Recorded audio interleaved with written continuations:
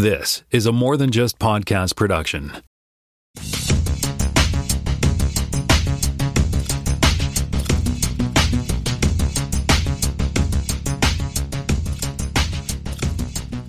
Welcome to this podcast, Season 6, Episode 17. My name is Tim Mitchell. I am in Toronto, Ontario, and I'm joined once again by Jonathan Kuline in Mississauga, Ontario. Hello there, kids.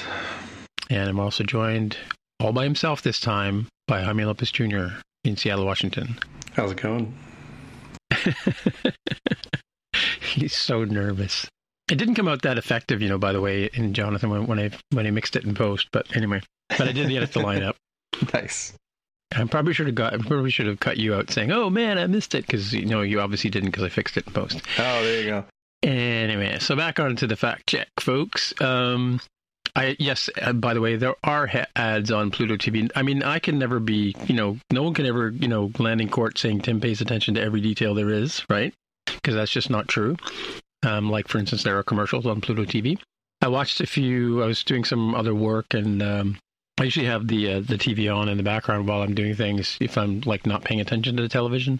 So I put on some vintage Doctor Who and watched it, and I did notice that there are commercials mostly for Paramount Plus. So I don't know if there's some connection between Paramount Plus and Pluto, but or they've just got a big spend on right now, trying to knock that Amazon Prime off their primo number 2 slot.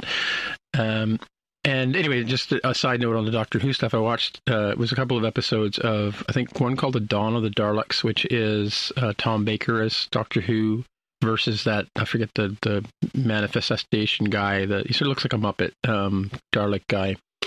And, of course, the Doctor Who fans are throwing their phones out the window right now. And a little bit of John Pertwee as well. But what's interesting about the early Doctor Who's, and that may be why they went back to this format for the last season of Jodie Whittaker's Doctor Who, is that every story doesn't end conveniently in 40 minutes. It continues on. It's kind of like it ends at a cliffhanger, and then it picks up exactly at that cliffhanger the next week, right? So, and the shows are short. I think they might be like half an hour long, or because it seemed like within an hour I could watch 2 or 3 episodes. And the only thing about it is on Pluto TV is I went back a couple of days later. It was the same episodes running again, so it's not like they run them like other channels that run Star Trek, where they'll just run them over. They'll keep going through the catalog until they get to the beginning, and then over the end, and then rotate that back to the beginning. This seems to just repeat. But I also noticed that shows like CSI Miami and CSI New Zealand and CSI Scarborough, those are all in heavy rotation on different channels as well. And, All in the Family, and I think Happy Days was on there, Laverne and Shirley, so yeah, if you miss your 70s and 80s TV, you can get your fix there, I think. Although I think the CSI stuff's in the 90s, isn't it? 2000s? Yeah, I would say it's probably late 90s, 2000s. I must admit I haven't watched a ton of that stuff, but that seems to be right. Yeah, it's got that guy. Do you remember the Gary Sinise? That's that guy. Yeah, it's got Lieutenant Dan. Yeah, Lieutenant Dan, and he's also, I always think of him as the guy who got chickenpox in Apollo 13 and didn't get lost in space. That's right. Yeah. Yeah, Lieutenant Dan. So, but that CSI was from not that long ago, right? Where he was sort of, I think, New York or whatever it is, I think. I don't know. Yeah, again, I lost track. Yeah, nobody really cares on this show. So we'll move on. The other thing, too, is as I was just listening to the show, as I was editing, and yes, I had heard of Daisy and whatever, Daisy and the Six. Jaime, you asked the other day. So I had heard of all 3 of those shows that you mentioned. However, I mean, Daisy and the Six, I had heard, too, there's a bit of buzz around it at the time. But I don't know if that was just like promotion and commercials just trying to get me to watch it. But it's kind of on the maybe list for me later. But definitely wasn't like Peripheral was something I wanted to watch right away because it's sci-fi, right? Mm-hmm. Yeah, and I think in this case, the struggle for the folks on this show, rather than being like the average person on the street, is probably pretty indicative of how the marketing didn't quite work out for these shows. Like, it should have been an absolute, like, oh yeah, The Boys, oh yeah, Stranger Things, oh yeah, Star Trek Discovery. It should be that level, right? For spending all this money. Yeah. For sure. Alrighty, let's move on to the headlines. as usual, Jonathan is up first.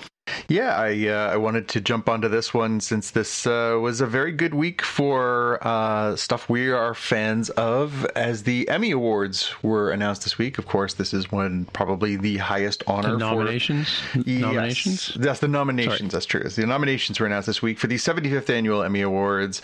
And yeah, big week for the stuff that we're into. So, the Star Wars series got a bunch of nominations. The Mandalorian got 22 nominations in total, including Andor got a nomination, a bunch of nominations, including Outstanding Drama. So that's a big deal. Obi-Wan Kenobi got nominated for Outstanding Limited Series. I'm not sure if they actually watched it, but sure.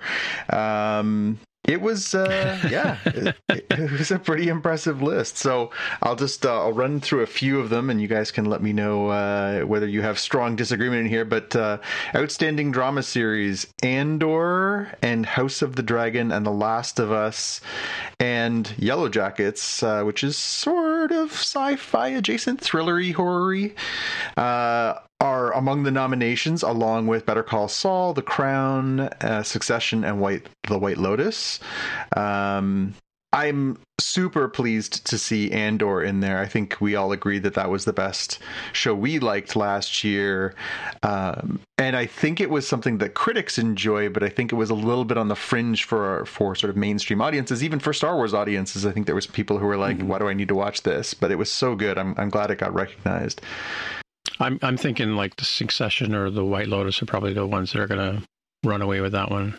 Although I'd like to see Better Call Saul get it, but Yeah, and we'll definitely explore this in a minute or two as we go through these categories. I feel like we're kind of in a bit of and you weigh in as we go here, but I feel like as you go through here, you'll see a trend of it kind of feels a little pandery. Like they've included a bunch of shows that we are big fans of and that sci-fi fans and fantasy fans are big fans of. However, it still feels like the deck is stacked against those things ever really truly winning. So I'll be curious to see how these actually play out in the winners, because you're right, Tim. I think I looked at this list and was like, Andor's the best thing I saw last year. The Last of Us was incredible. I really enjoyed the White Lotus season I watched. I enjoyed House of the Dragon. That was great. Better Call Saul. But yeah, it's impossible to think that like Succession or the White Lotus isn't going to win for Outstanding Drama. I do have a comment though about The Crown. Oh yeah, bring it in. Dolores Umbridge, is that her name from Harry Potter? Well, that's the character's name, yeah. Yeah, her playing Queen of England just doesn't work. It's Imelda Harry Staunton, Potter right? has ruined her as an actress, right? Yeah, well, because she was so good. Like, she's such a talented actor, Imelda Staunton, yeah. But every time she just, turned around and said something as a queen, I'm like, why is she not wearing pink, Yeah, some people just really get branded that way, but yeah. So I'm going to skip over the comedies because that is not really our area. Come on, Miss Maisel, The Bear, Jerry Duty, Barry's in there? That was the one. Okay, so if we'll get into it. So Abbott Elementary, Barry, The Bear, Jury Duty, The Marvelous Miss Maisel, Only Murders in the Building, Ted Lasso, and Wednesday. I watched a bunch of those. Barry, I loved. I don't know that I would call it a comedy. If you were going to call it a comedy, I'd say extremely dark. Did you really think the last season was as good as the previous seasons? No, it wasn't. Season 2 was by far the best season. But it was also, that is straining the idea of comedy. I mean, it's a dark comedy, but it is the darkest of comedies if you're going by season 4. Yeah, especially the last episode, yeah. And I thought Wednesday was very humorous at times, but it was a murder mystery about like satanic killings and stuff. I still felt a little bit, I mean, it certainly wasn't a drama, but I don't know. It seems like these categories are a little bit too vague. And Ted Lasso, I mean, I love Ted Lasso, but the third season was by far its weakest season. So I don't know. So if I had to pick one from this list, I'm probably I think The Bear is probably the strongest one here. Yeah, there's a lot of love out there for Abbott Elementary, and I must admit I have not watched it yet, but I know critics. I listen to some pods and read a lot, and I know some people just absolutely love Abbott Elementary. As you're right, Tim, The Bear is another one that people just adore. So So I think for me, I do like The Bear, but I feel like it's in a weird spot where I don't really think of it as a comedy series. Like, Yeah, well, if you worked in a restaurant, it's not a comedy series at all. I mean, how does this, premise sound like? Hey, a guy who struggles with stress, in fine restaurants, takes over his brother's sandwich shop because the brother, killed himself. Hooray! Funny. I'm like, no, it's like that's a laugh riot. It's less funny it's a than Ted Lasso. Dramedy is what I'd call that. Yeah. Yeah. Dramedy is probably close. Yeah. Yeah. Yeah, I mean, it's always the challenge of these categories is that if they're strictly going to define by drama and comedy, you really got to stretch. And so, yeah.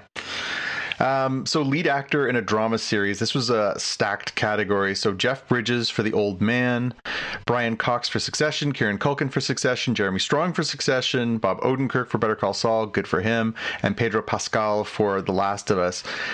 So I had some real issues with this, and I must admit, I haven't watched Succession. I understand people absolutely loved it, and I understand that all of those performers were apparently excellent in the show.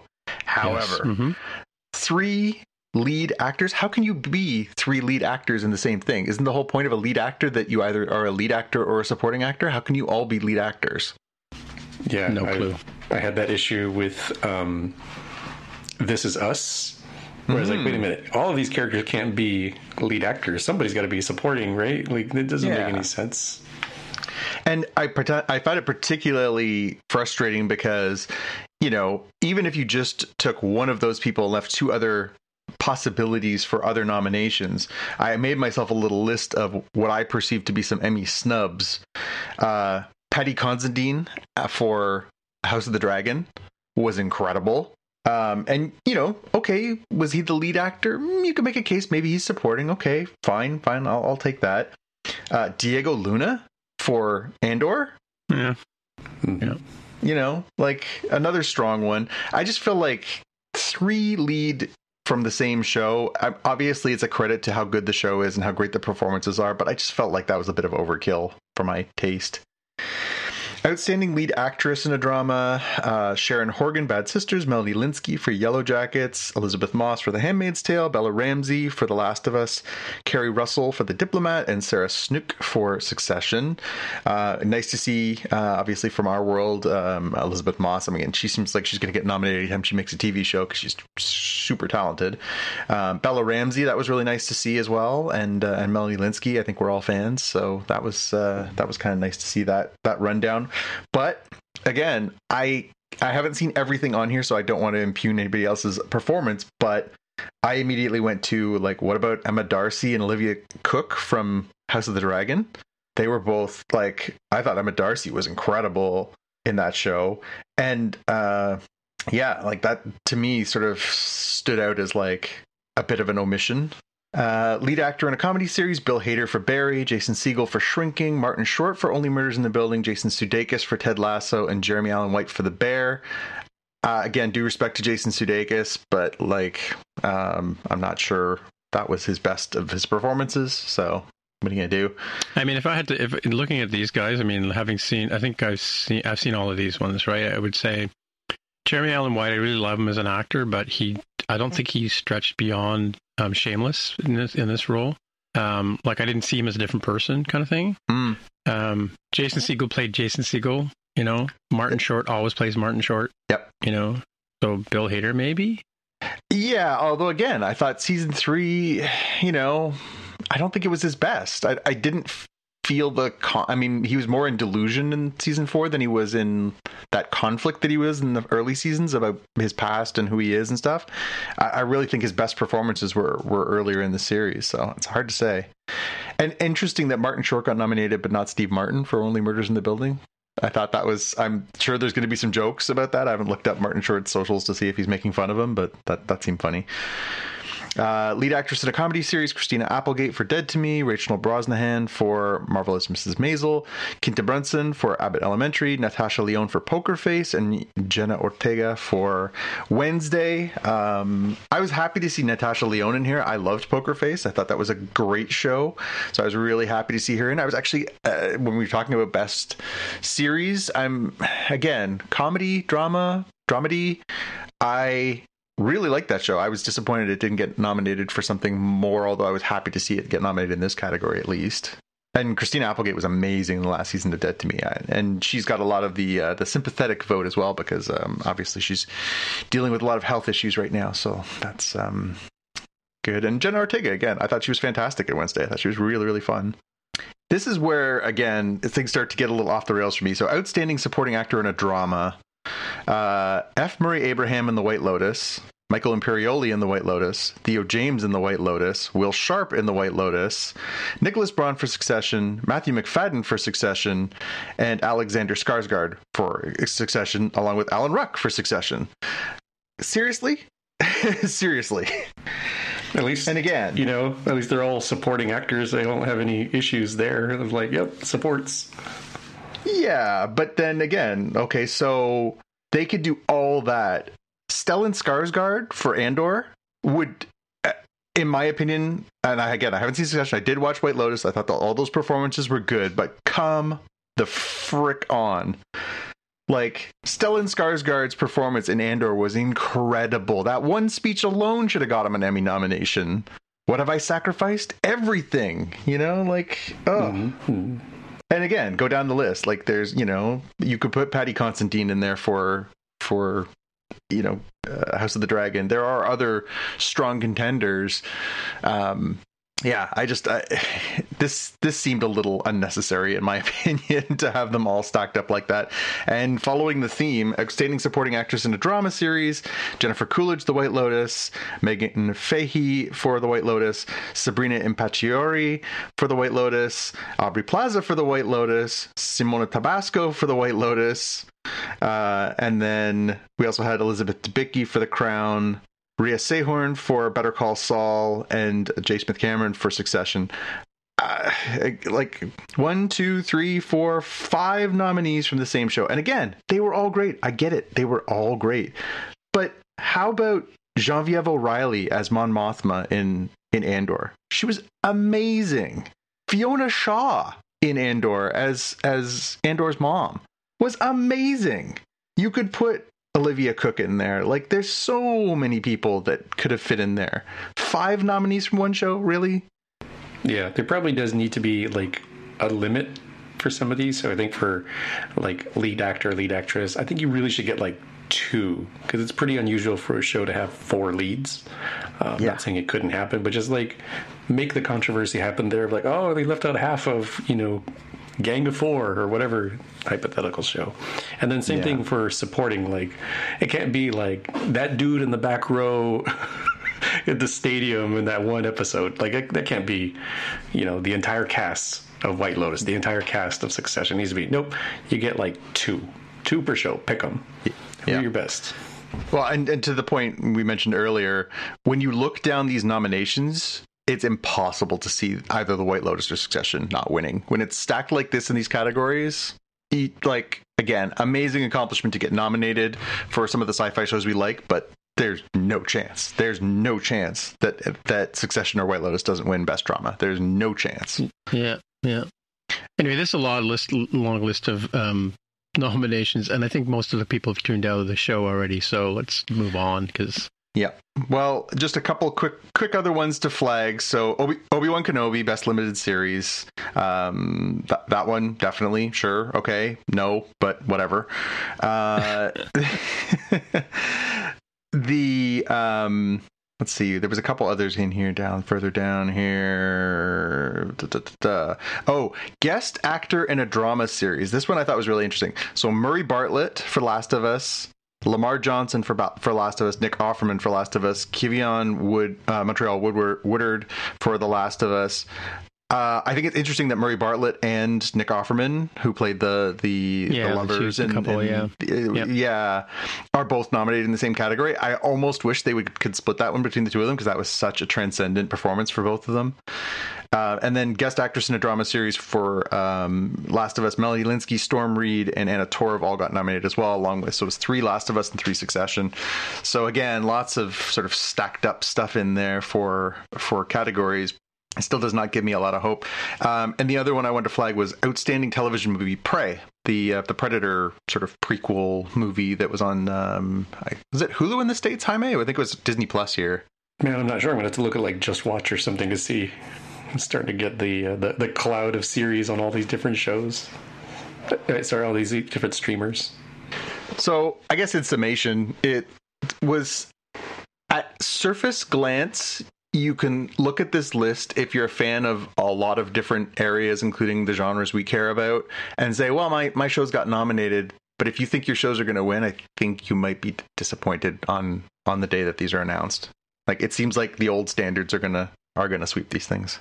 And then one last sort of note, I think, too, is Pedro Pascal for his performance on his Saturday Night Live got nominated as well. He got nominated for 3, apparently. He got nominated for Last of Us, for his guest appearance on SNL, and he got nominated for doing a voiceover performance on on Patagonia, the CNN documentary. So he got nominated for. It's the first time he's been nominated for an Emmy, and he got nominated for 3 in the same year. Wow, cool. Mm-hmm. All right, let's move on to some Star Trek news, because, we're all about the Star Treks here. So it was certainly frustrating for a lot of people when they announced that they were not only not going to be moving forward with season 2 of Star Trek Prodigy, but the fact that there was a physical release of only half of season 1 of the show. So as they pulled it off of Paramount and they pulled it off of Crave here in Canada, your options for being able to watch even just that first season in totality were not guaranteed. There was a story this week from IO9 that apparently there is movement there. It looks like they're going to release the second half of season 1 for a physical release, so Blu-ray DVD set. And it says, according to some pre-order listings that have gone up on places like Best Buy Canada and Amazon Canada, it looks like you're going to be able to get episodes 11 through 20 on September 26th. So if you are a completist and you do want to have this, somewhere, because you might want to rewatch it at some point, you theoretically are going to be able to actually purchase it, which is at least a small mercy. Now, if they could just find a way to get the apparently finished versions of the second season episodes out, that would be nice too. But take what you can get. Yeah, it's good for showing your support so that they understand that it wasn't whatever weird business decision that they made. It's always based on money. So if you could show that, hey, there actually is some money here. Like, there wasn't really time to do the kind of send X item to the studio to show your support, right? So when things were in doubt for several shows, they would find something. Like, I remember for the Orville, it was like sending pickle jars to Fox to get them to continue the show.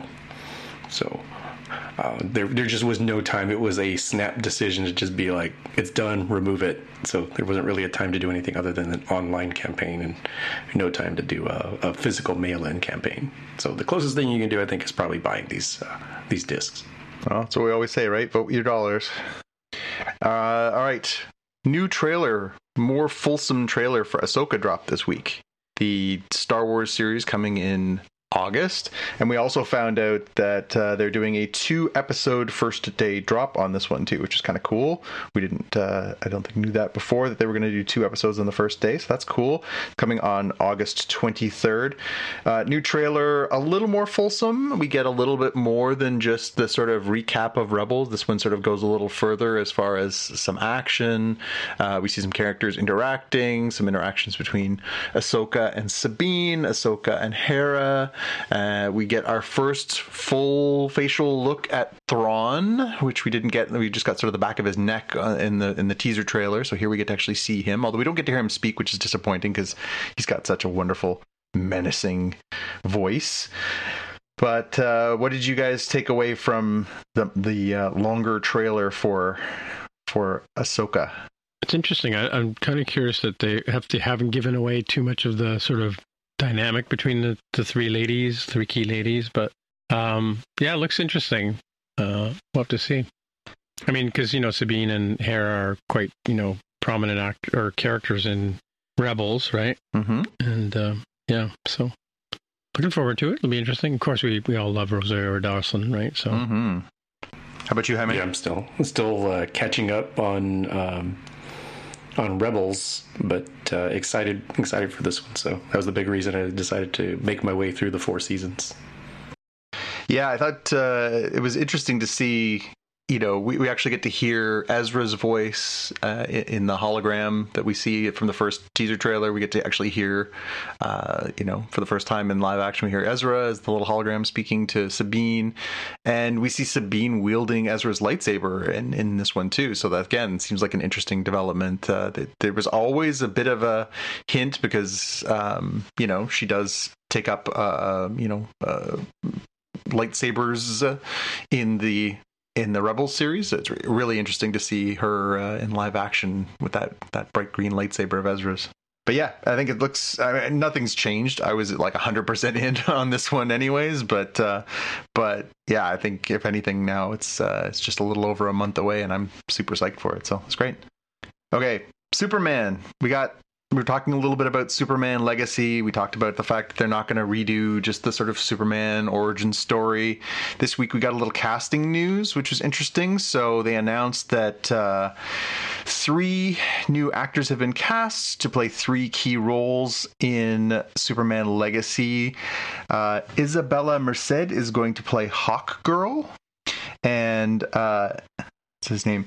Edie Gathegi is going to be playing Mr. Terrific, and Nathan Fillion, noted Canadian and very shiny man, is going to be playing Guy Gardner, who is infamously a foul-mouthed schmuck of a Green Lantern, which is an amazing fit. I love the possibilities of him playing this sort of jerk / hero. I think that could be a lot of fun. And a day later, they also announced that we're going to get, from Barry, we're going to get Anthony Kerrigan is going to be playing Metamorpho. And Metamorpho is, again, longtime member of the comics community as this hero who can turn himself into all these different elements. So, yeah, interesting sort of bunch of characters. I am curious, though, because obviously, you both know who Anthony Kerrigan is. You both know who Nathan Fillion is. And you may or may not have heard of the other 2 actors. Does it in any way entice you? These 4 characters are not exact. It's not Wonder Woman, Batman, and the Flash. These are starting to get into the sort of second / third tier of DC superheroes. Are you in any way excited for this? No. I mean, I don't know any of them, right? I mean, yeah. So having Hawk Girl around from Justice League is pretty interesting. Mr. Terrific, I gotta say, I don't recall. I'd have to look up on Google, but Guy Gardner is one of the Green Lanterns. I remember that. They have all sorts of weird Green Lanterns. Like there's like a dog Green Lantern too, and like a planet Green Lantern, and a planet, and all kinds of weird ones. Yeah. Yeah, so having Guy Gardner and Nathan Fillion play that character seems pretty good. I am curious. I thought for sure when they announced this sort of reboot of the DC cinematic universe. I mean, I know that they were talking about doing a TV series. They were talking about doing all kinds of different things around Green Lantern. I thought for sure if they were going to reboot Green Lantern, the first one we would see would be Jon Stewart, because it's just a natural fit as one of the longer standing black superheroes, as well as one that has got a second life as a character in the Justice League cartoon series that for a lot of people, he is Green Lantern. I thought that would be the first one they trot out, although I don't think having Guy Gardner in this movie is going to preclude them from doing that. I think it's interesting that that's the first one that they're going to trot out for this sort of reboot. And speaking of costumed characters, we got a little bit this week that we're going to get another person showing back up in the exciting Deadpool 3 that sounds like it's going to be more of a multiverse of madness than we saw with Doctor Strange. So news this week that Jennifer Garner is going to return as Elektra in the Deadpool 3 multiverse hopping all over the place story. Of course, we already knew we were getting Wolverine from the X-Men, also Hugh Jackman back playing that role. And this week we got a first look at him wearing the classic yellow and black uniform. A few pictures popped up across the internet that were showing him in this uniform. People were pretty excited about that. And there's some rumors out there that that Ben Affleck may come back as Daredevil for this movie as well. It sounds like they're kind of, again, trying to embrace the idea that all Marvel stories are valid and therefore they can cross them all over. There's another story this week that we're going to see the Scarlet Witch again. We're going to see a variant of her, and that she may be connected to the Magneto character like they are in the comic books. So it sounds like Deadpool 3 is going to be quite the cameo fest, as well as being quite the complicated multiversal thing. It'll be interesting to see how they pull all this together and make it make sense. But I like where they're going so far. Yeah, it's a bit odd that he's got the sort of the puffy, I guess, protective armor uniform, but I mean, as opposed to the yellow spandex, which is what I kind of thought he was in the comic, right? Yeah. I mean, it's not a bang on one, but it's still, I mean, especially in the, it's been almost 25 years since we've seen the X-Men burst onto the scene in live action, and that was a big deal. But they were deliberately getting them away from the sort of comics accurate costumes, and we've seen a few of them pop up more over the past number of years in different iterations. But to come full circle on, we would never use those costumes, they're silly, to embracing the costumes is kind of an interesting evolution for the maturity of non-comic fans to be like, yeah, bring it in, let's go. All right, I got one that's kind of interesting. We're coming back to the Barbie movie because we're all fascinated by that. This one was just popped up in my feeds about a map that's hand-drawn map in Barbie's house that has a controversial 9-line which separates. Has something to do with China and some property that they may or may not own, and it's in dispute. And it was just interesting that it actually appears on the map of inaccurately drawn map. It was not quite the Mercator projection of the world, but they're getting some heat over that particular line. I don't know anything about it beyond that, but yeah, it's something in the China seas that's some arbitrary border.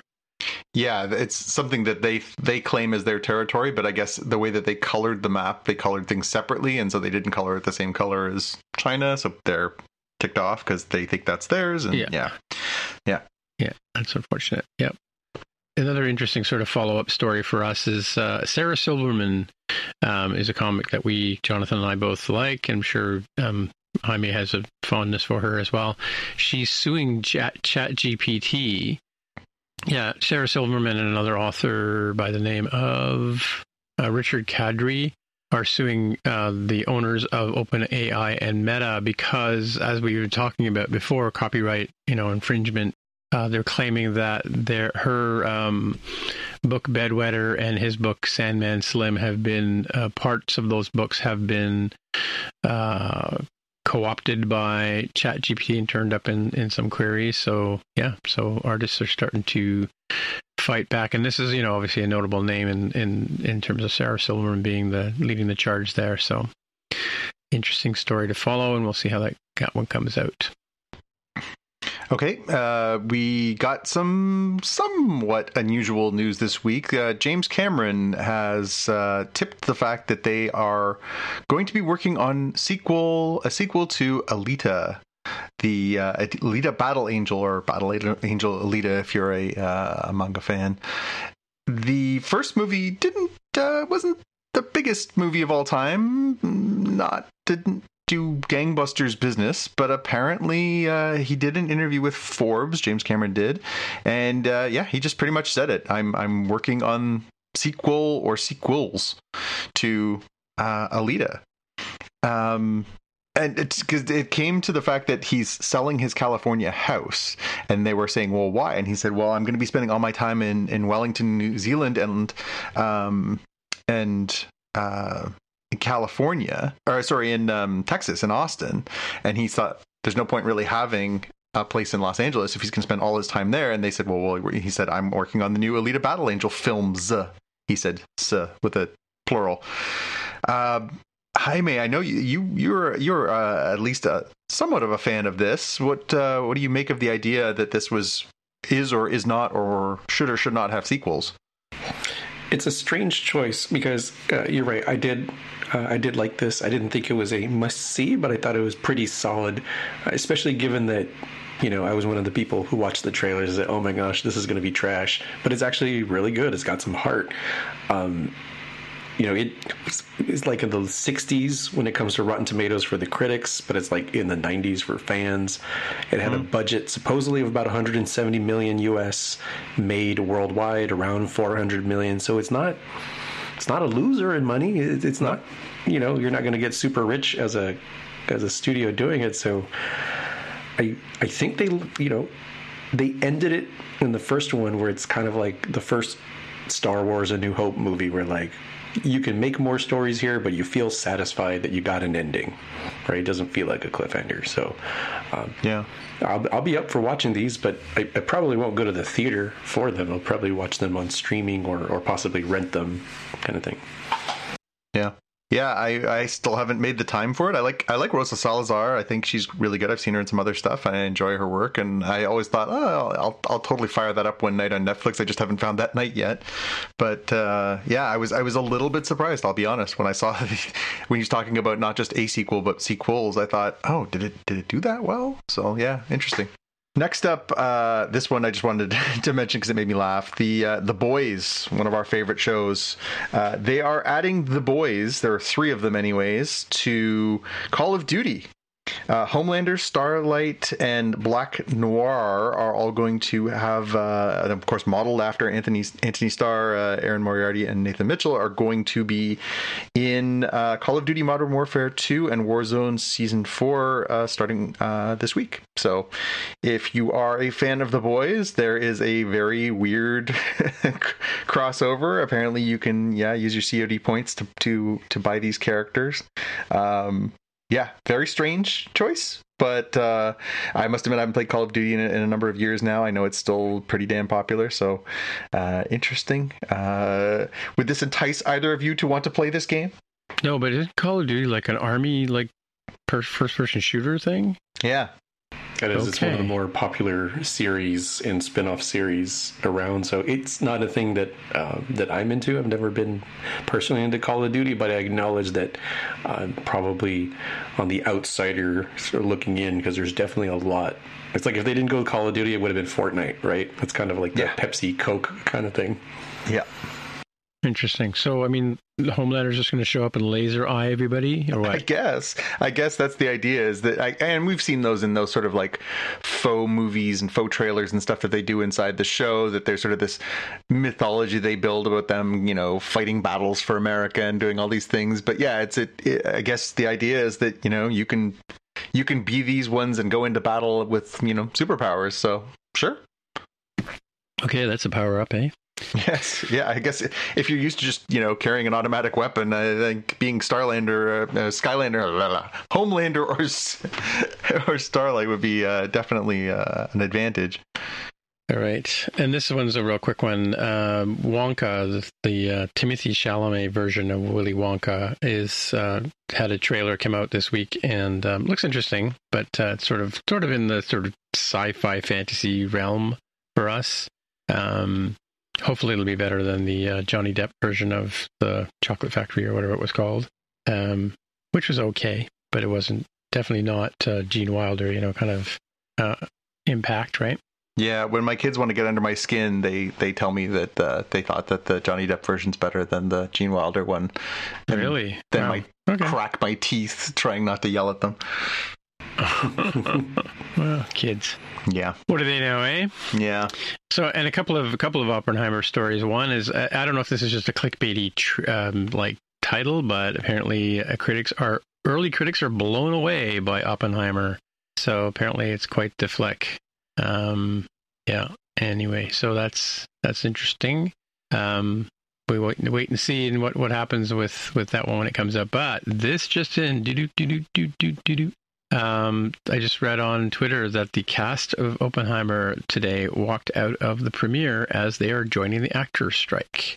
So apparently they entered the cinema early and knowing full well that they may end up walking out. And apparently Christopher Nolan is also supporting the effort as well. So that's an interesting sort of development. I don't know if you guys saw today, but the actors have joined the writer's strike, right? Mm-hmm. The SAG, I don't know how to say the second word. AFTRA. Is it AFTRA or AFTRA with an F? AFTRA. Okay. Anyway, yeah. So strike continues. I mean, and there's all these people crying over spilt milk on the socials about, now we'll have to wait for all our shows to come out, and sorry, but this is real life.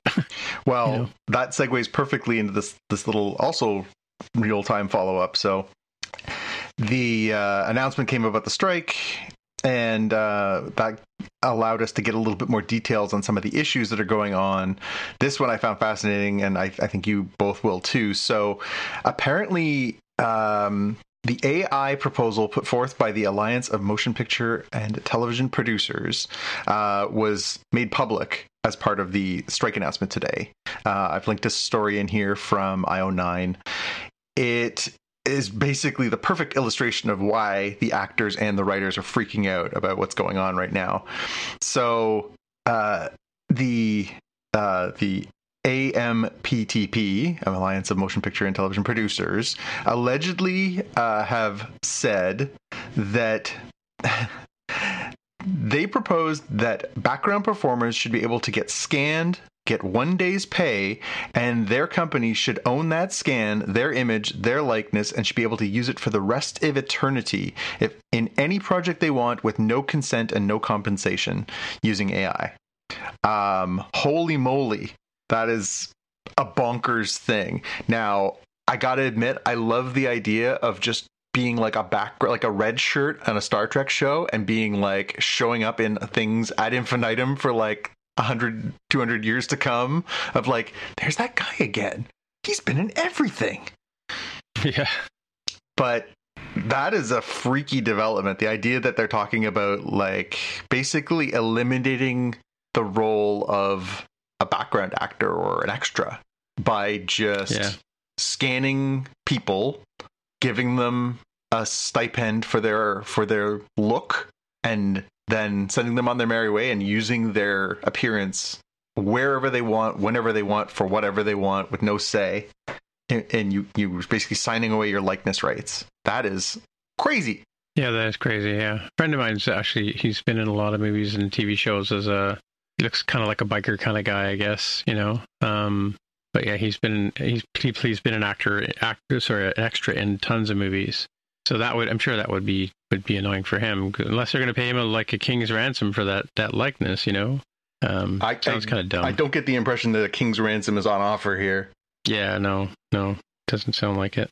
I think that's the whole. But I mean, I don't know. This happens in every industry, unfortunately. They think, let's go build computers in China, and it'll be so much better, until we have something like a pandemic come along, and then nobody can get chips, and now nobody can buy their cars and stuff. But I mean, like, anyway, but the the point is that in business, they're always looking for a way to cut costs. And if having these pesky extras in the show, I mean, look at the TV shows that are coming out now. Like we talked about Barry season 4, right?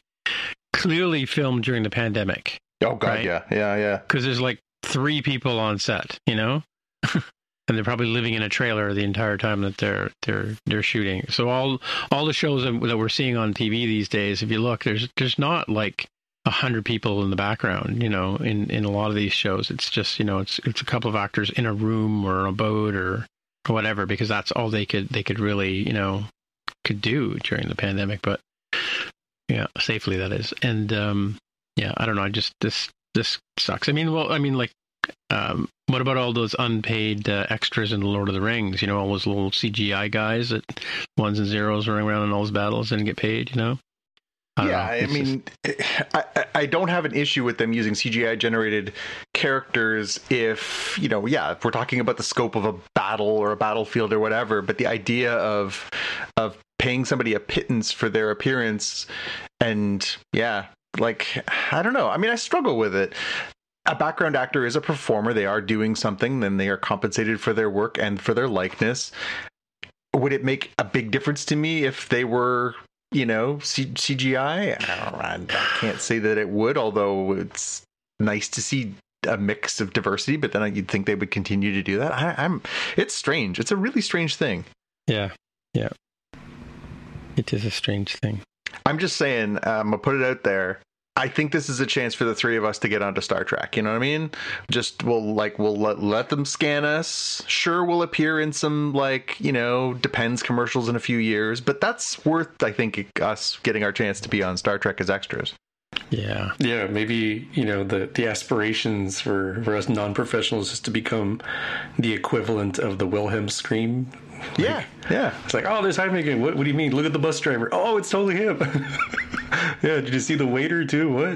What about the guy who got blown out the airlock? Whoa, really? Yeah. Well, and what about like the good luck charm people, like John Ratzenberger being in all the Pixar stuff, right? Like, you know, somebody might be like, I'm superstitious. I'm always going to put this 1 or 2 background performers. They're going to be like Rosencrantz and Guildenstern in you know, shows. They're just like, this one director always includes these 2 scanned people in their show, or something. You know, like it's a weird concept. Or the Starbucks coffee cup.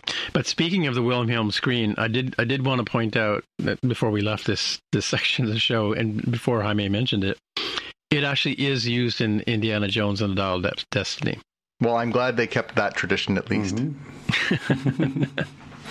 Yep. Because we haven't heard that in a while, but yeah. Cool. All right, well, let's move on to the Star Trek part of the show where we talk about Star Trek Strange New World, Season 2, Episode 5, Charades, which are important. Charades are important. And well, let's get into the pitches of it all. What have you got? Jaime, you want to go first? Yeah, mine is if I was doing the elevator pitch to an exec that wasn't really paying attention. So imagine it's Tom Hanks' Big meets Freaky Friday meets 1986's comedy Soul Man as a shuttle accident turns Spock 100% human. Well, that is a deep cut, but a very worthwhile one. Good job.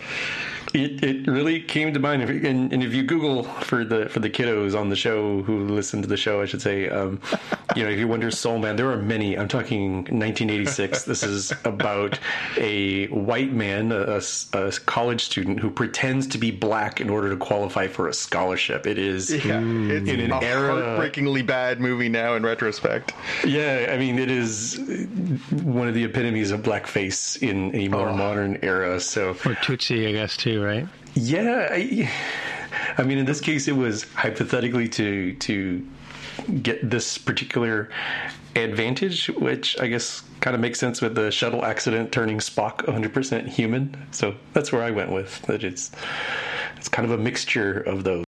What happens when you're a child who becomes an adult? What happens when you're a white man becoming a black man, living in another race? So. Yeah, and it's interesting because you stole my Freaky Friday thing, but it's interesting because we had several tropes in this show. We had the transporter accident. You know, he practically became Tuvix, right?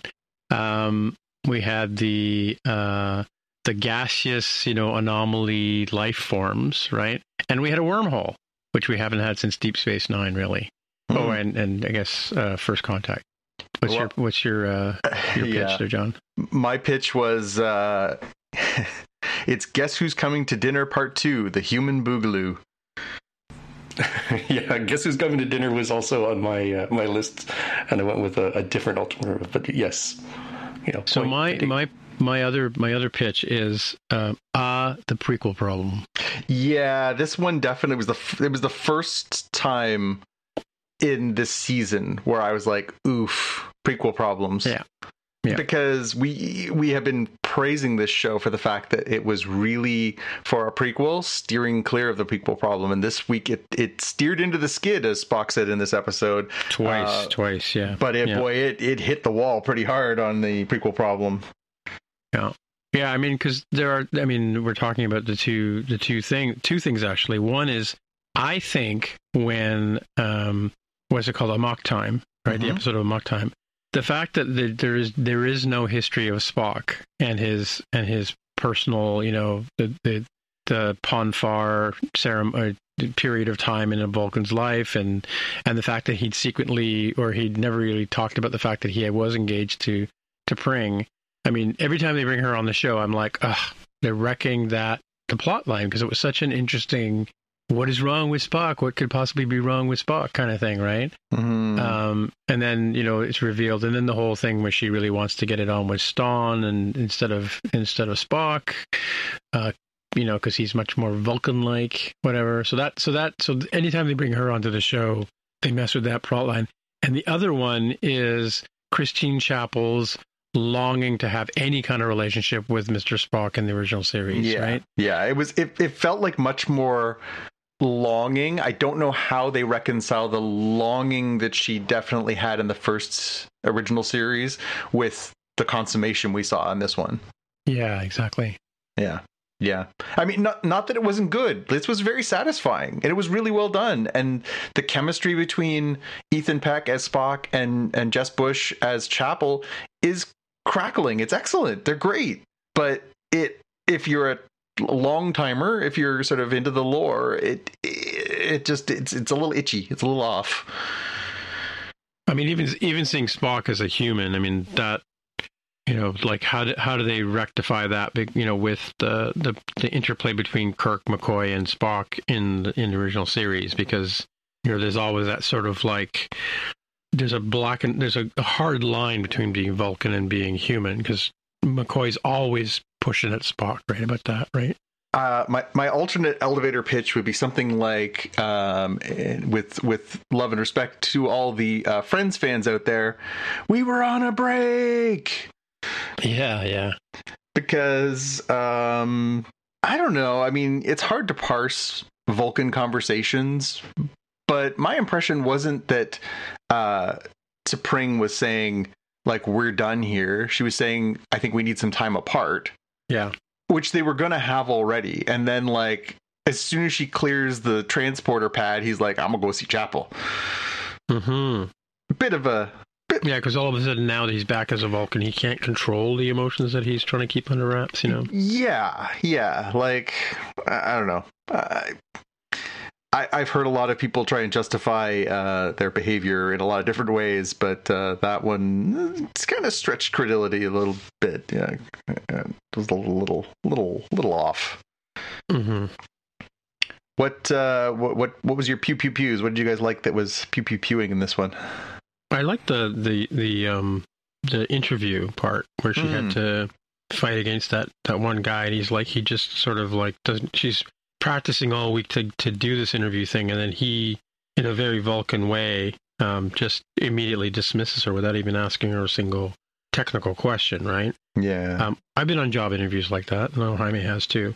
But and then the rebuttal, her rebuttal is really, really good. You're not ready for me kind of thing, right? Just and really teasing at him to, I interview a life form that you've never even seen before or spoken to in 3,000 years or whatever it was, right? I wasn't impressed. I wasn't really impressed with the mother-in-law. She was just annoying. That sounds like someone who might have had a mother-in-law in the past. Yeah. Not your grandmother. Your grandmother was a great mother-in-law. Good save. Good save.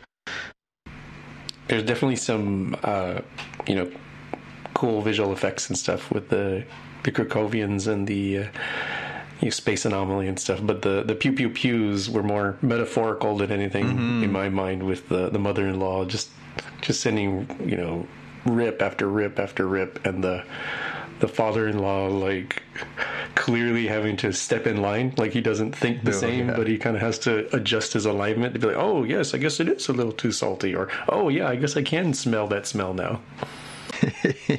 Yeah, his falling in line, this Savat I think was the name of the T'Pring's dad, and yeah, every time his wife says something, he's just like, yes, I see your point, whatever you say, dear.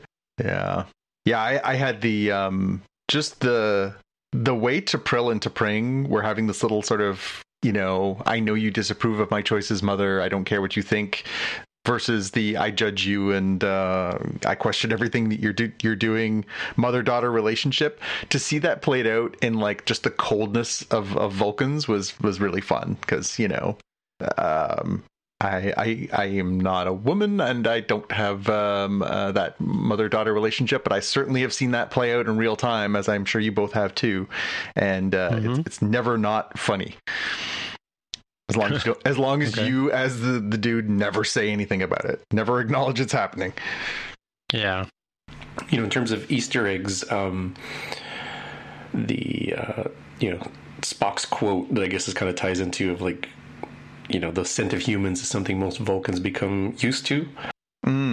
Besides being an interesting quote, it's also, in my opinion, an Easter egg, because that's a callback to Paul on the TV show Star Trek Enterprise, mentioning that of like having to get used to being around humans and the smells emanating from us and the meat that we often tend to eat as being an issue for Vulcans. That's a good one. Yeah, actually, it didn't. I thought it kind of tweaked, but I couldn't place if that had come up before. So yeah, no, good call. The only thing I flagged was just when I thought Anson Mount was hilarious in this episode as sort of trying to be the host. He's made the food. He's trying to be polite and respectful, but also he's sort of making these sort of funny comments. He, the whole thing with the charades. At one point when, what's his name? What did I say the guy's name was? Savat? When the two of them are talking and he's like, how about some more food? And he's like, snaps his fingers and he sort of points at him. He's like, yeah, you got it. I thought he was really funny, but he's wearing the William Shatner sort of open collared green uniform, that sort of casual uniform. I don't even know how to describe it. You know what I'm talking about, right? Because he wasn't wearing his formal uniform, and he wasn't wearing his casual, like his everyday yellow. He was wearing that sort of light green one that's sort of open at the neck a little bit. It's something that Shatner used to wear in the original series. Oh yeah, the green one, the green one, yeah. And so that one, to me, that was a really nice callback to the like captain's casual wear kind of like, it's like the polo shirt. It's the captain's polo shirt, but that one sort of struck me as like, oh, he looks very William Shatner-esque in this episode, and he was hilarious. He was so funny in so many of those scenes too. I think he's an underrated funny actor. You had the who's the guy with Johnny Bravo with the hair? Oh yeah, Johnny Bravo. Yeah, he had that the big pompadour going. Yeah, he did have some high hair, but then that's always a running joke too about his hair, right? The pompadour. How high can it go? We don't really have a potential meme category, but from the quote that leads into this, when it's like, Spock saying it must be very embarrassing for this ritual to have been performed by a human, not a Vulcan, just throwing it in the mother-in-law's face. The potential meme opportunity was Pike approaching with a plate of food, realizing what Spock is doing, and then like turning away. That was great. It's the new Donald Glover bringing the stack of pizza boxes and then seeing the fire, right? With that sort of situation. Yeah. No, that's a great one. You're absolutely right. My big question for this episode is one I'm going to put to the two of you. How many strips of bacon could you eat before you got sick? Because we see the scene where Spock discovers bacon and he's like, it's salty, but it's chewy and it's also crispy. And I was like, damn, I could go for some bacon. Yeah. And he starts shoveling it into his face, and Pike sort of says, maybe you want to pace yourself there. And he's like, why? And he's like, why do I feel nauseous? How many pieces of bacon could you eat before you started to feel sick? These days, not many, but yeah, a lot, I think, in my day. I'm not sure on the quantity, but I think I could have eaten more than he did, which, in fairness to him, he's probably not accustomed to consuming that kind of quantity, right? Like if you go like full vegetarian for a while and then you try to eat meat, I think your gut is like not prepared to handle the digestive needs there. So I give him a little bit of a pass there, but I think I could do more than that before I felt nauseous. Well, that sounds like a competition that sometime in the future we can work on. Any other big questions? Is 6 seconds after his fiance leaves on the transporter pad too soon to hook up with the hot nurse? Yeah, you asked us that already. My question there was written as, is Spock running from his troubles and seeking sanctuary in the chapel? I love it. Yeah. And actually, now that I think about it, I don't think this really counts as an Easter egg hunt unless it turns out to exist on the Star Trek shop. But was Spock's regulation issue Starfleet beanie, or Latouk, if you prefer, is that a real thing? Is that like real merchandise that they just slapped on his head? Because in canon, it should be triangle on the center, right? Mm-hmm. Yeah, I mean it had a delta on it, right? Yeah. And this episode, actually, that's another trope, because they used to throw the toque on Spock's head when they wanted to hide his ears when he went down to planets and stuff, right? So yeah, it's true. You're right, Tim. That's actually a pretty good Easter egg catch by you. It was definitely something they did on multiple occasions in the original, and even in Star Trek 4, they wrap the band around he tears the piece off his robe, but he wraps it around his ears, right? Yeah.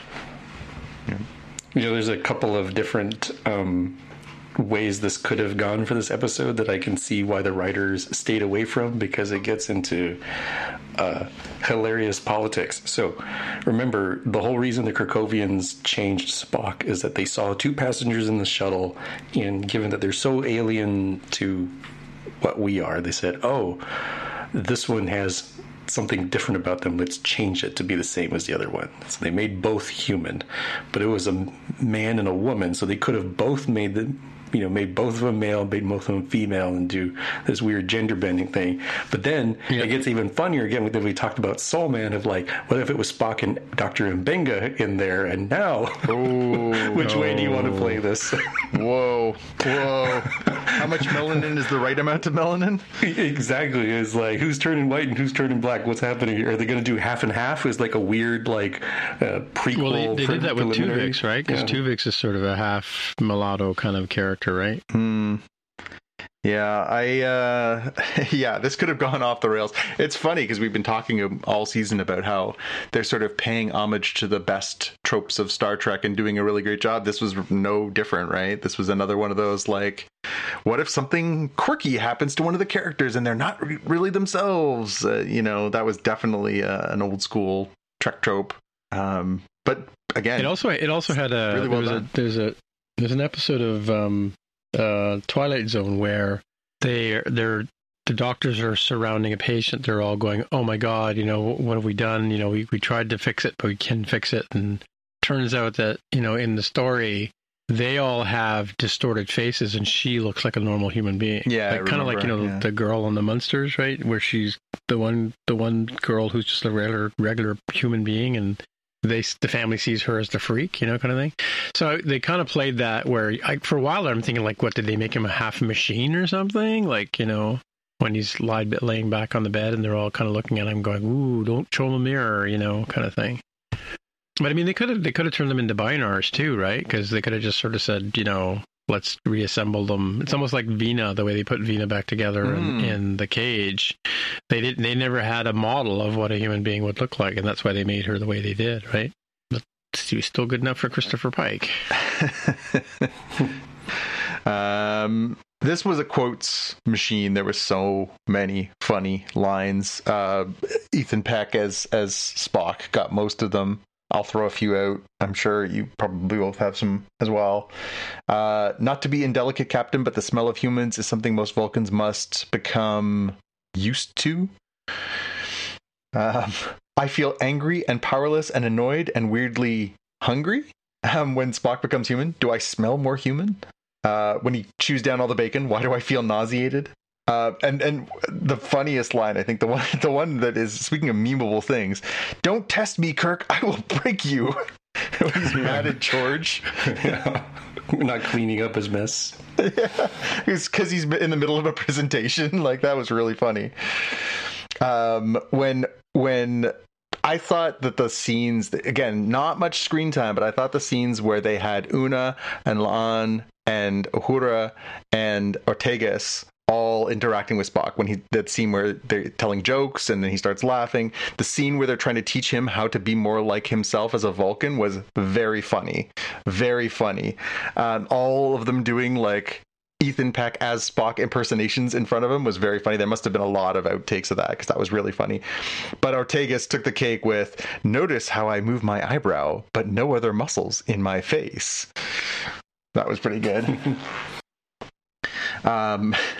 Spock, I have spent the last 2 days with my mother. I can stomach no more formalities from T'Pring. That was, again, just the summation of mother-daughter relationships, it seems. When Spock excuses himself to go scream into a towel after being told what a piece of poop he is by his to-be mother-in-law, he gets up and excuses himself, and she says a Vulcan should have a more resilient bladder. I thought that was like the most biting insult you could throw out. Like, she's literally criticizing his bladder now.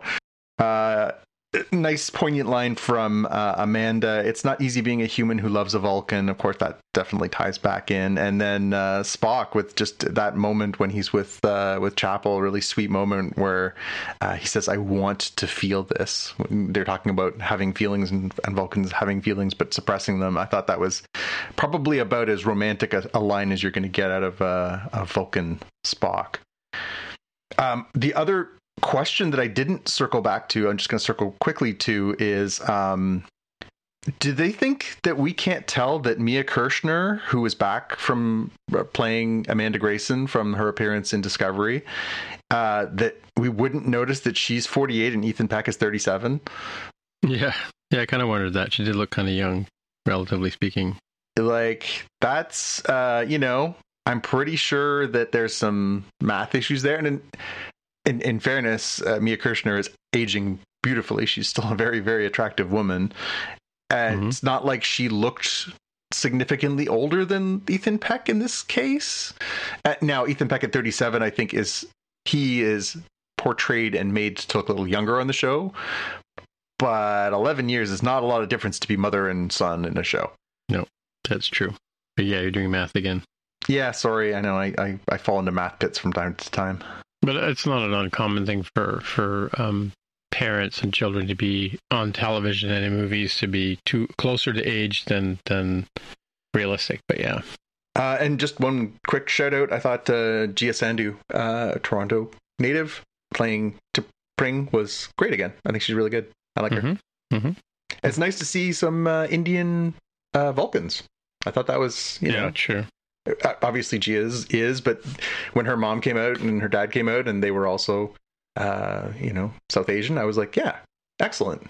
Well, the dad played a typical South Asian father. He's like, hey, do you want to try these snacks out? Yeah, I'd love those snacks. And the wife goes, oh, those aren't traditional. They're not curled properly. And yes, you're right, my dear, Yeah, you recognized a few patterns in there, did you? Oh, yeah. I think anybody of South Asian heritage would recognize it. And it's funny. It's funny that they're using South Asians to play Vulcans, because that kind of dynamic about, if you listen to interviews by Simu Liu and the lady that wrote Turning Red, I mean, their Asian parents are like that. They're just, you have to become a doctor or a lawyer or whatever. You have to marry the right person. You have to have an auspicious date for your wedding.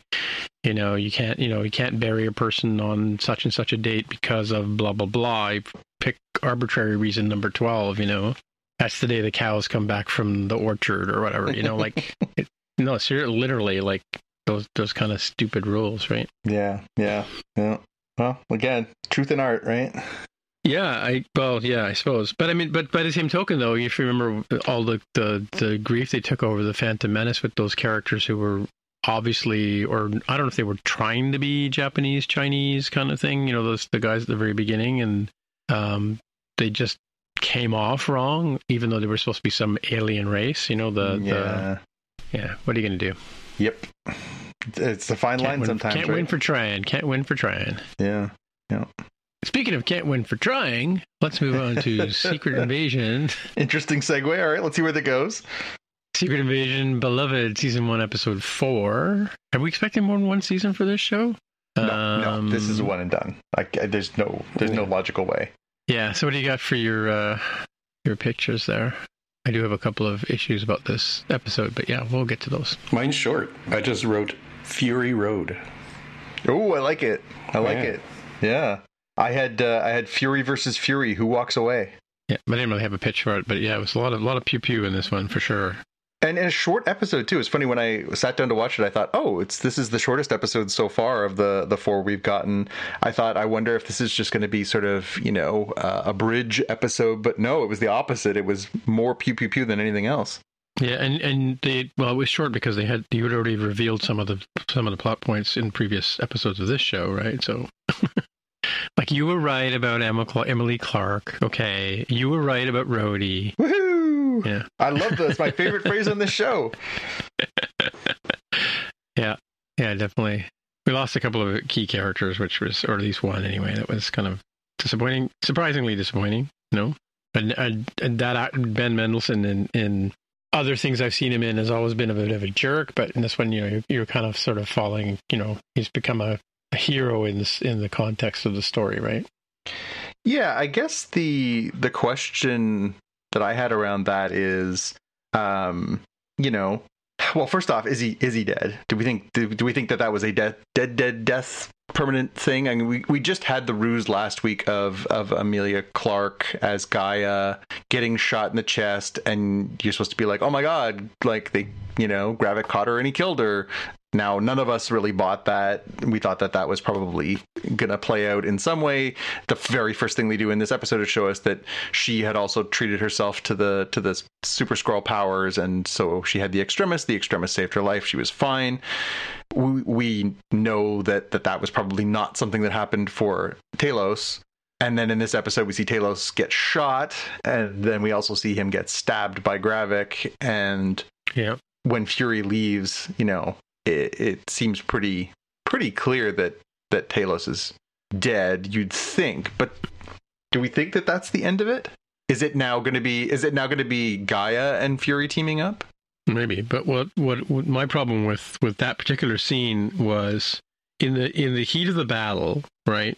Only a few people have actually noticed that Talos is not human, right? Mm-hmm. Why didn't Nick Fury pick him up and throw him in the back of the car with the president, and so that he could still continue the ruse of there are no aliens? Because, I mean, obviously it's going to expose the fact, or maybe he's going to go to Area 57 or whatever it is in Nevada, but now all of a sudden it's going to be exposed that there are aliens on Earth. Not that there, I guess, with the Avengers and all that kind of stuff, there are aliens on Earth already, but you know what I mean? Like clearly Thor is not from planet Earth, Yeah, I don't know. I found this one confusing too, because essentially what happens is that the president's convoy gets attacked by Gravik and his Skrulls, who are all speaking and portraying themselves as Russians in order to start World War III, so the humans will wipe each other out. But then it turns into a firefight where they're basically going toe to toe. When they comb through the, we see a bunch of the Secret Service troops and officers getting shot. So we know that a bunch of them went down. And then we see a bunch of the Skrull/Russians being shot. And we see that Skrulls revert when they're killed. So in the aftermath of all this, wouldn't they be like, hey, how come there's 10 green guys here? It wouldn't just be Talos, right? Right, yeah. But I think the idea of this episode is that the cat's out of the bag, right? That now multiple people have seen Talos and have seen, other Skrulls, so the aliens are among us, right? Yeah. Mm-hmm. But as I'm sitting here thinking about it, another problem I have is why hadn't they already changed the president into a Skrull? Well, because why bother if you have somebody as close to him as the Rhodey Skrull is? Why do you need to if you're basically gonna have somebody who's like right there?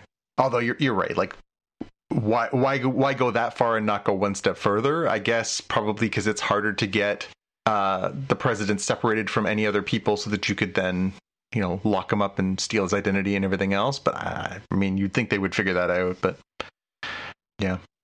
For quotes, I had a fake Rhodes quote of "I DDT'd him off the top ropes," in reference to firing Fury, and a fake quote because when you have the standoff between Fury and his wife, my fake quote that didn't happen but definitely should have was "Consider that a divorce" from Total Recall. Mm-hmm. So. They got close of like not sure if we're supposed to renew our vows or get divorced, but no, consider the divorce is where. So how do they not shoot each other if they're that close together? That's what I don't understand. Like, I thought it was intentional on both sides. Yeah, both sides. Both of them couldn't bring themselves to kill each other. I think that was the point of that conflict. Right? Oh, okay. I think the idea was they both deliberately missed because they both genuinely cared about each other, but they also realized that was sort of the end of their marriage, their dynamic, whatever. Okay. So one of the things I noticed in that is she called him Nick. And nobody calls him Nick. Yeah. Yeah. Yeah. Well, I guess if you're, an beautiful alien woman, you can call him Nick. I don't know. And interesting that, they did take a minute to sort of explain why she chose the character that she chose, right? Oh, yeah. That was actually quite well done. I thought she was good. The Charlene, I thought she was really good. Yeah, that was sort of obviously, Jaime, you and I both sort of alluded to that in our pitch for this one. We got caught up in the pew pew pew of it all, but that was sort of the central dynamic was, when we figured out that Priscilla was in fact working with Gravik and the separatists or the hostiles, as it were. Was she going to be sent to kill Fury? She was, and then they have this great, they sort of have the first scene where they meet in Paris, and then they parallel that scene when the two of them are sitting at the dining table, clearly realizing that, this is the end for them.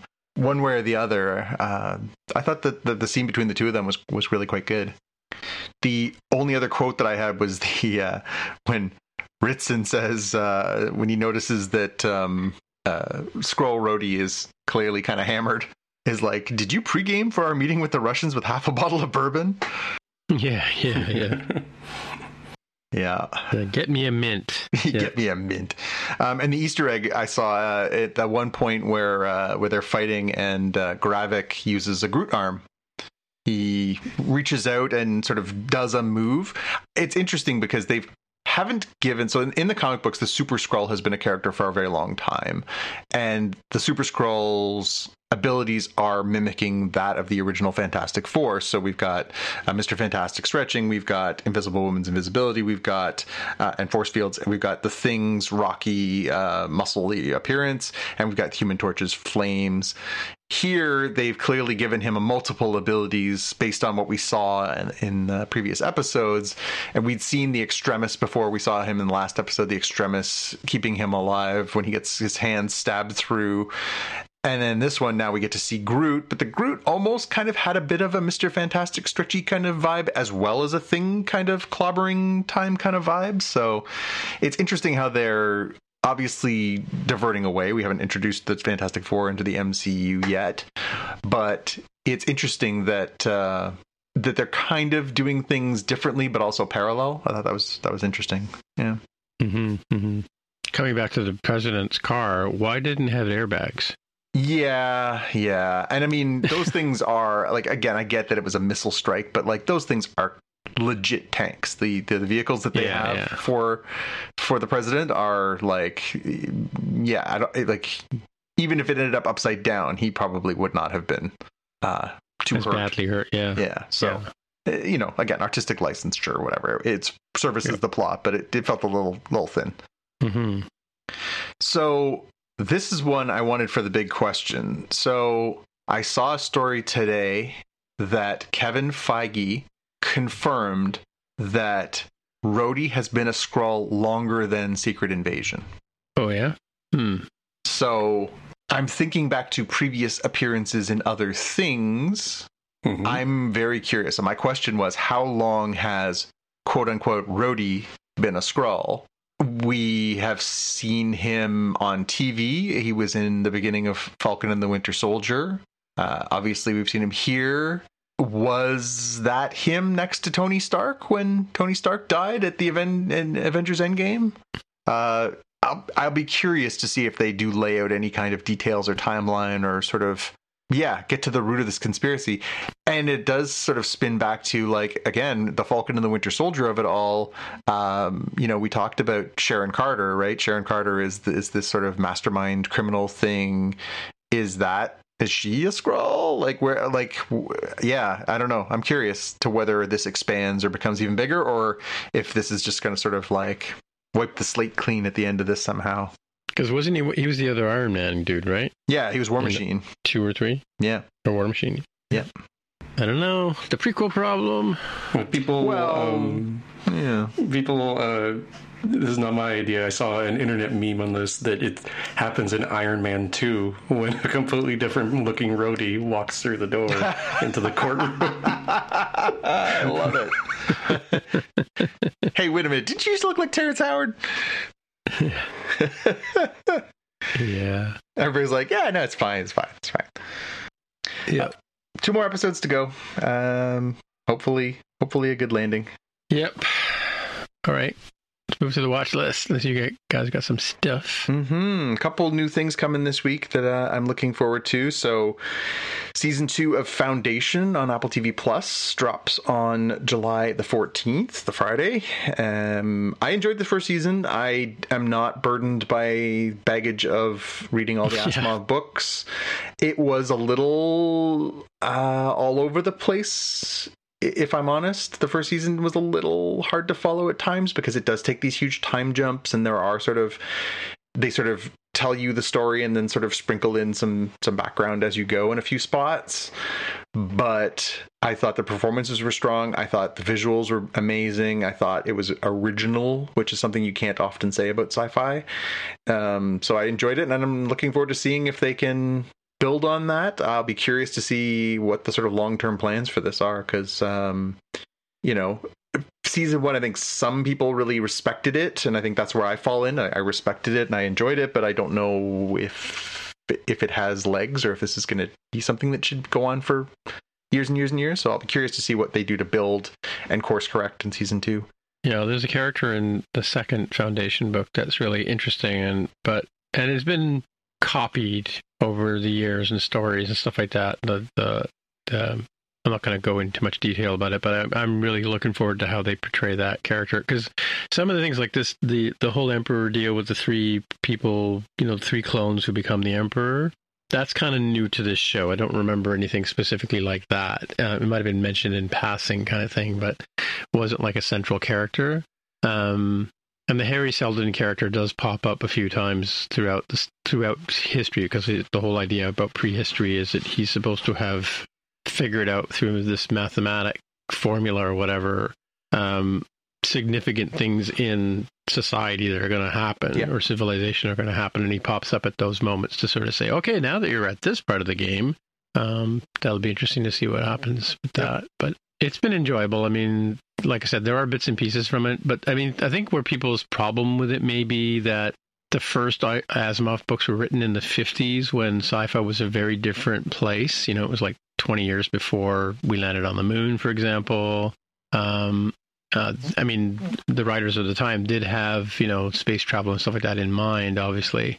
But it was all conceptual, right? And so the way pulp fiction was written back then to how, movie plots and stuff like that are written today, people expect much more sophisticated writing and more detailed, effects and that kind of stuff than you would have gotten.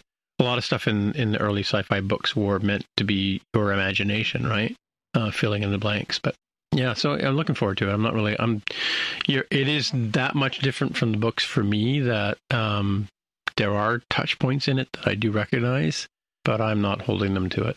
It's not like a Lord of the Rings remake where they have the plot line is pretty well laid out, right? Yeah. It's it'll be interesting to see if they can sort of continue and as I say, fix a few of the things that people were criticizing. But yeah, looking forward to it. And the other one that I had was Justified, which was one of my very favorite series from the previous decade, is returning in a limited series. Justified City Primeval starts on July 18th. And it is, as with the show, it's supposed to be 15 years later. Raylan Givens is in Florida. He's no longer back home in Kentucky. And it's supposed to be this sort of story about sort of where he is now with his daughter and everything. So, yeah, I'm kind of curious to check back in with Raylan Givens and see what's going on with him, and I really enjoy that character in that world.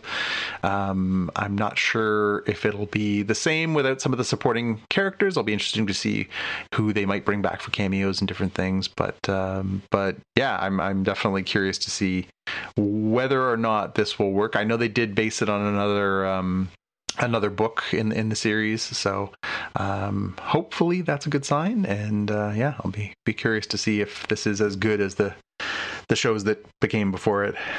Well, Justified is in heavy rotation these days. I think it's on FX, and I think it's on one of the services. I want to see Amazon maybe.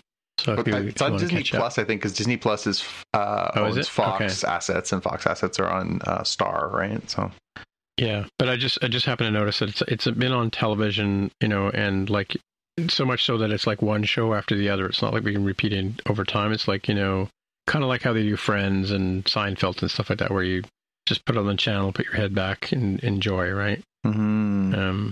Actually, what's it called? Just Watched. Anyway, what do you got for us, Jaime?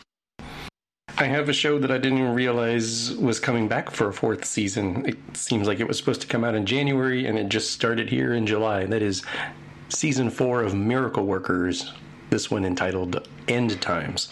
So this is the one with Steve Buscemi and Daniel Radcliffe and a whole cast of characters who each season has been a different set of folks in different time periods, different contexts.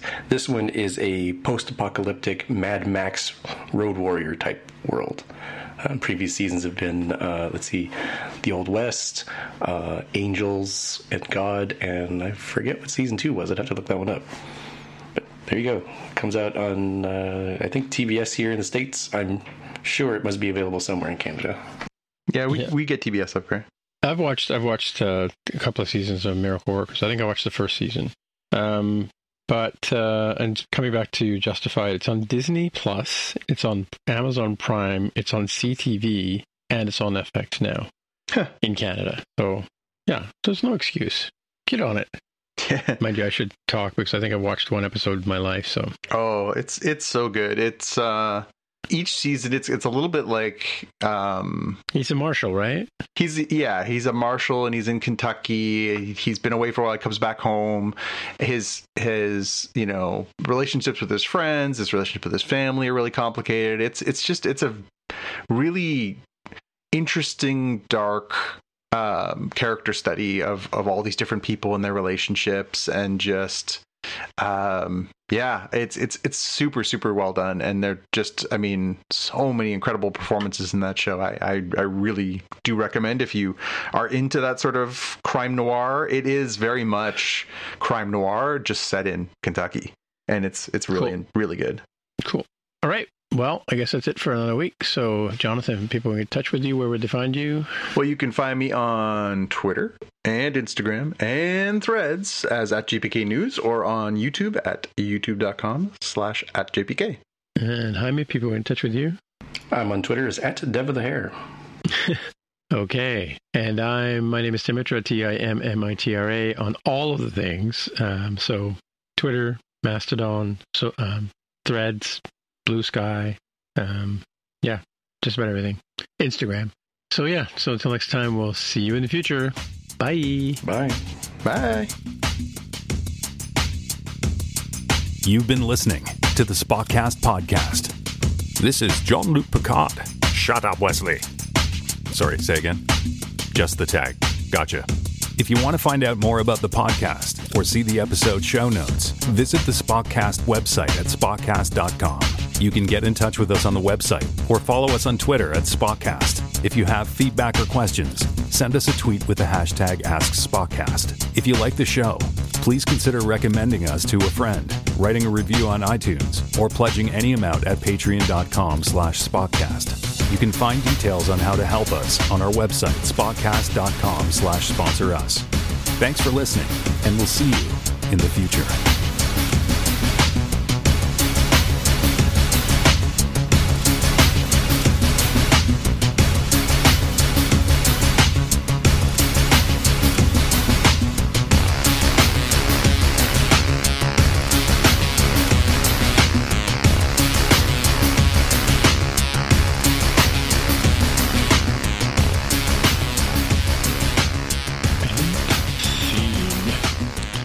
That's it. It's over.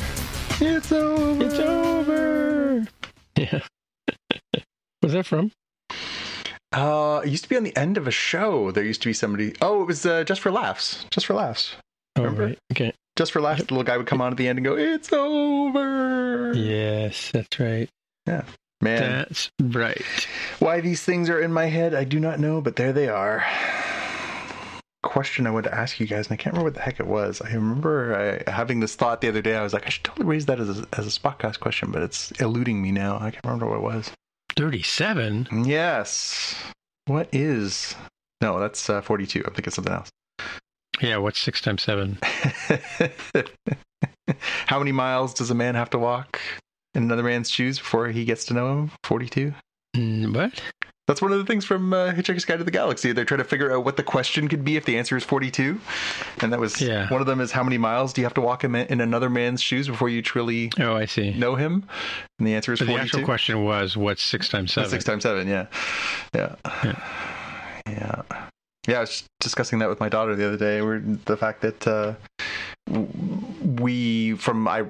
read her Hitchhiker's Guide to the Galaxy at a very young age because it's one of my favorites, and she loved it, and we've reread it together a few times, and we read trilogy in 5 parts. Well, we've read the trilogy together, but we never read the last 2 parts together. She sort of just aged out of it and didn't really have a lot of interest, and I always thought at some point that maybe she would pick up the books and want to go through it herself. But we were talking about the other day, and she sort of said, I kind of feel like the second and third parts aren't quite as good as the first part. I said, no, the first part is like a masterpiece. The second and third are really good, but they're not quite as great as the sum of it, but it is still worth finishing the quadrilogy of a trilogy to sort of get the whole story. I think I have a DVD of the original BBC show, which is how I first came across it. Yeah, I bought that like a number of years ago, and we sat and we watched that. And it's just so wonderfully British 1980s sci-fi campy delightfulness. Yeah. Especially with the practical effects, second head on so good. But some of the actual performance, the delivery, the performance are freaking hilarious. That show is hilarious. I love Marvin the Martian. Oh my god, Marvin the robot. Yeah. I mean, the movie version is fine. Obviously, it's much bigger scale, but I have a real soft spot for that old TV show. It makes me laugh every time I watch it. And same thing with the book. I could sit down and pick up that book and just start reading it and finish it. I love that book so much. I probably read it, 10, 12 times in my life. It's so well written. Adams is such a funny writer. His turns of phrase, the dryness, it is, it's such a great book. It's an all-time favorite. Absolutely. I remember you and I saw that in the theater, the movie version, and when I have the go ahead. I was to say, I remember when his name came up on the screen, everybody, because we saw, I think, the opening night, when his name came up on the screen, Douglas Adams, everybody applauded. And I remember thinking, that's not something you see in a movie theater very often, but everybody there was clearly an Adams fan and applauded when we saw his name. I thought that was really sort of a moment. One of our friends of the show on More Than Just Code, I interviewed him, is a developer named James Thompson, actually knew and worked with Douglas Adams. Oh, cool. Yeah, in fact, some of the features in his app were and the icon on his app is 42. Nice. Yeah, the app icon. But yeah. Used to meet him at like Macworlds and places like that. Yeah. Foster has a Venn diagram shirt of the 42 in the middle and then the different overlapping answers, which always makes me laugh. Mm-hmm. My all-time favorite, though, is I bought a shirt for her when she was little, which I'm sure you remember, Tim. It's a bright orange shirt and it has a whale and a pot of petunias folding on the shirt, and it says, "Oh no, not again." If you get it, you get it, and if you don't get it, you won't get it. But I just loved the sort of subversive nature of this child wearing this shirt as a little nerd test around in the universe. And there was a number of people that would stop and be like, "That is an awesome shirt," and yeah, she was very proud of herself. Well, it's like speaking of, I heard about this ladder. You've heard about the ladder? I don't, somewhere in the Middle East where some church, the Pope they couldn't decide which of the various Catholicisms were going to get control over this church. So he gave it to all 5 of them equally. And so any decisions that have to be made about the changing of the church or whatever have to be unanimously decided by the 5 people. Oh. Right? And this is going back 300 years, right? So there was a ladder left by a stonemason or something leaning against the church, which has been there for 300 years because nobody can decide or agree on what to do with it. That's funny. So there's even like a rail around it to protect it, right? So the holy Mason's ladder of Antioch, you know? Yeah. I heard a great one a while back. I don't know if it's apocryphal, but it was, I think it was ancient Sumeria. I may be mistaken on which ancient world it was from, but when they were debating a subject, they would debate it once sober and once drunk. And if it made sense both times, they would agree that that was the right way to do it. Really? I think it's how Einstein discovered the theory of relativity. Once sober, once drunk? Yeah. Well, that's what he used to say. If you can't explain something, you don't understand it well enough. Yeah. Right? I mean, if you can't explain it sober or drunk, you don't understand it. Which explains Xcode, doesn't it, Jaime? All right. It does.